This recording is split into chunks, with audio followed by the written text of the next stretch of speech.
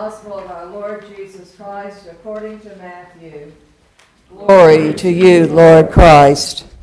6 days after Peter said that Jesus was the Christ, the Son of the living God, Jesus took with him Peter and James and his brother John and led them up a high mountain by themselves. And he was transfigured before them, and his face shone like the sun, and his clothes became dazzling white. Suddenly there appeared to them Moses and Elijah, talking with him. Then Peter said to Jesus, "Lord, it is good for us to be here. If you wish, I will make 3 dwellings here, one for you, one for Moses, and one for Elijah." While he was still speaking, suddenly a bright cloud overshadowed them, and from the cloud a voice said, "This is my Son, the beloved. With him I am well pleased. Listen to him." When the disciples heard this, they fell to the ground and were overcome by fear. But Jesus came and touched them, saying, "Get up and do not be afraid." And when they looked up, they saw no one except Jesus himself alone. As they were coming down the mountain, Jesus ordered them, "Tell no one about the vision until after the Son of Man has been raised from the dead." The Gospel of the Lord. Praise to you, Lord Christ.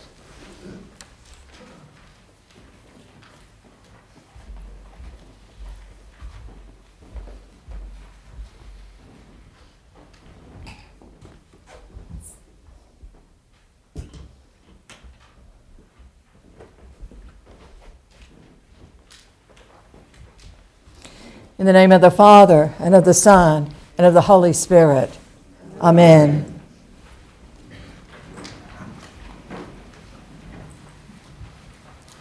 I think it would be fair to say that today does not lead us to proclamation as much as it does to teaching.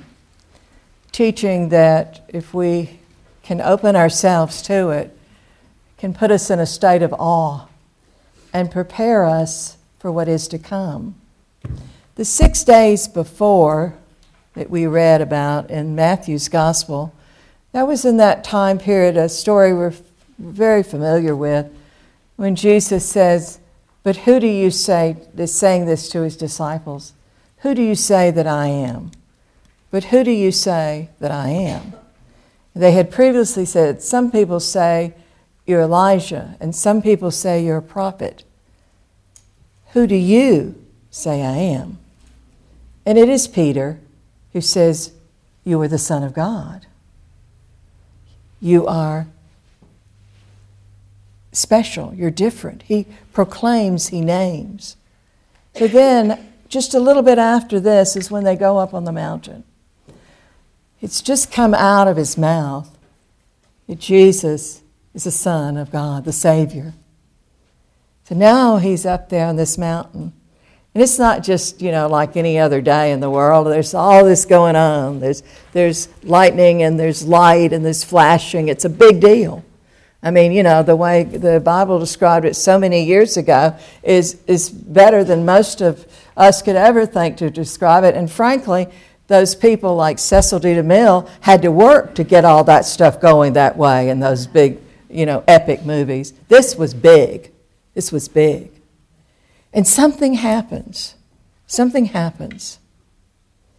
Today we can look at it not because it happened to Jesus or for Jesus. I believe that it happened for James and John and Peter.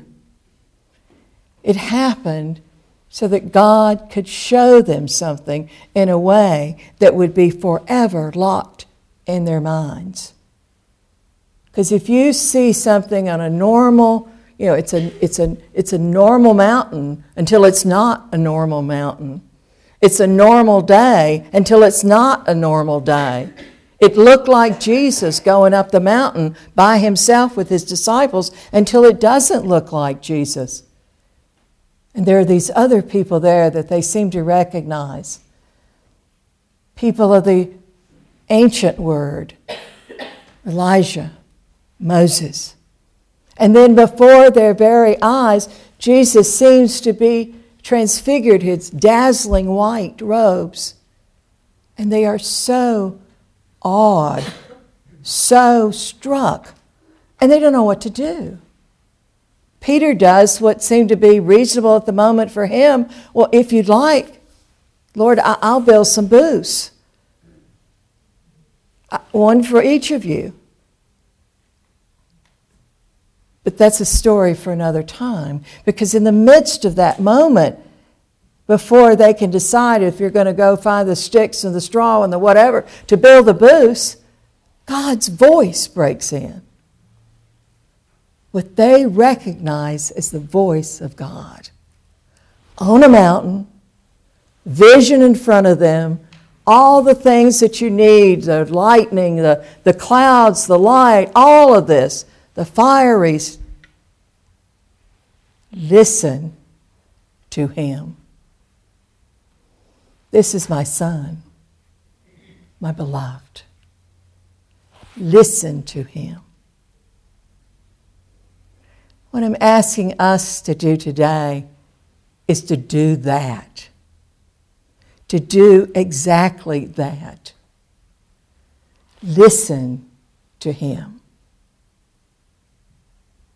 We're being invited to come into a time of examination, self-examination, fasting, giving of alms, inspection of ourselves.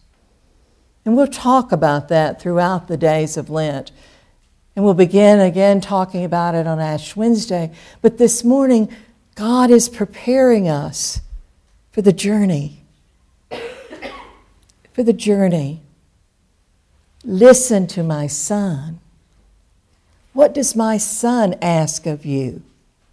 What part of your life, what part of your being would you like to just let go of? Leave behind. Let it be. What part of your life have you said, oh, I really wish I prayed more.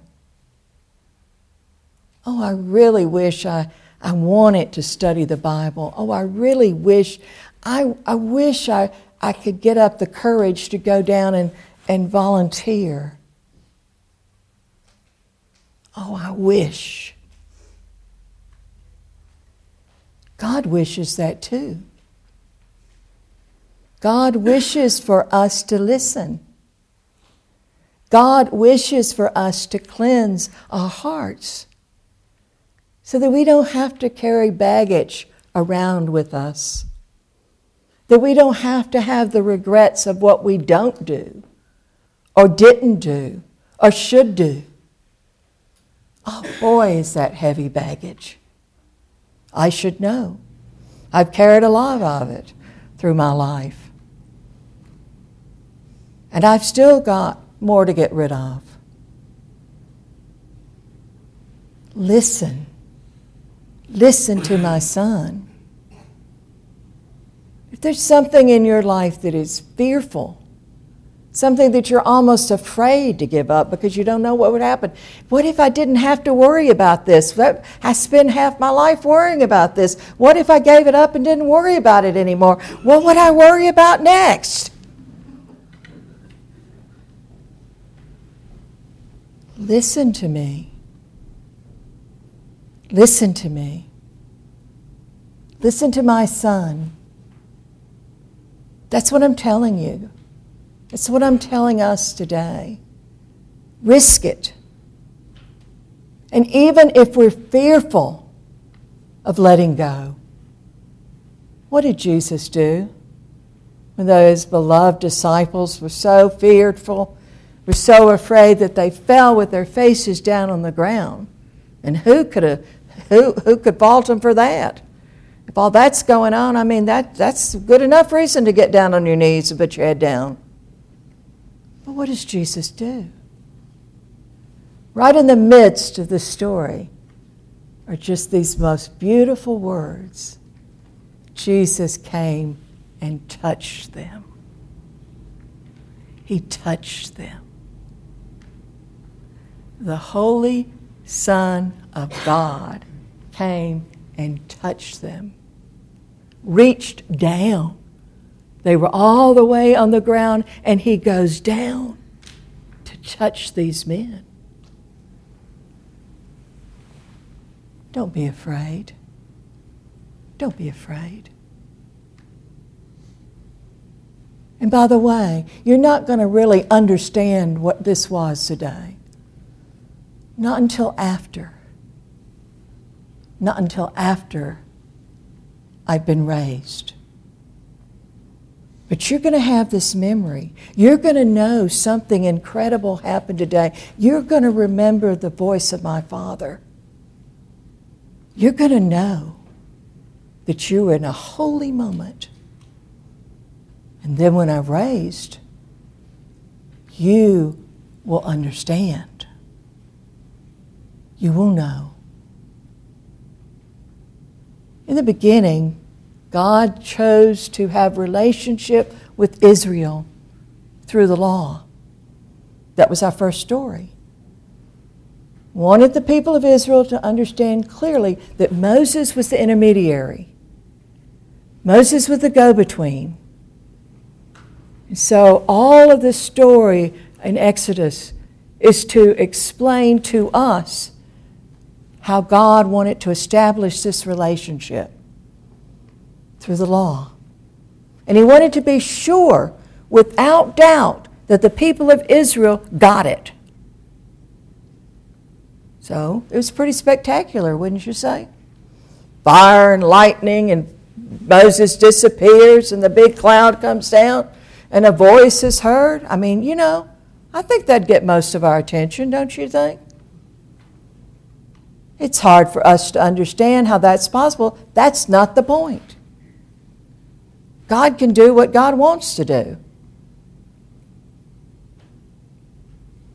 Through the law, a relationship with God self through the law. And thank God we've got that law.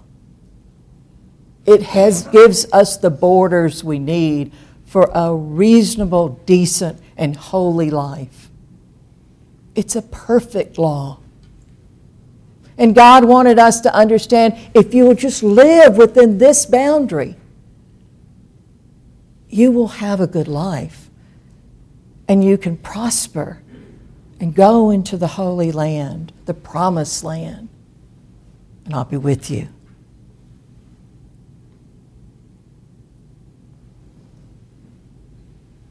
Jesus was saying then, listen to my disciple Moses. Listen to him. So this is our opportunity. This is our opportunity to tune up our ears, to tune up our hearts, and our eyes, and our minds, and our being, so that through these next days, these next weeks, on the way to the cross, we can also say, I listened to his voice. And this is what I'm going to be doing. And if I get afraid, or if I screw up and I don't do it right, I know Jesus is going to come and touch me. He's going to touch me. And he's going to say, don't be afraid. Don't be afraid. Come on. Come on.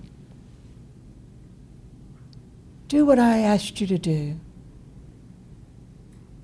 We're going to do this together. And we're going to experience new life.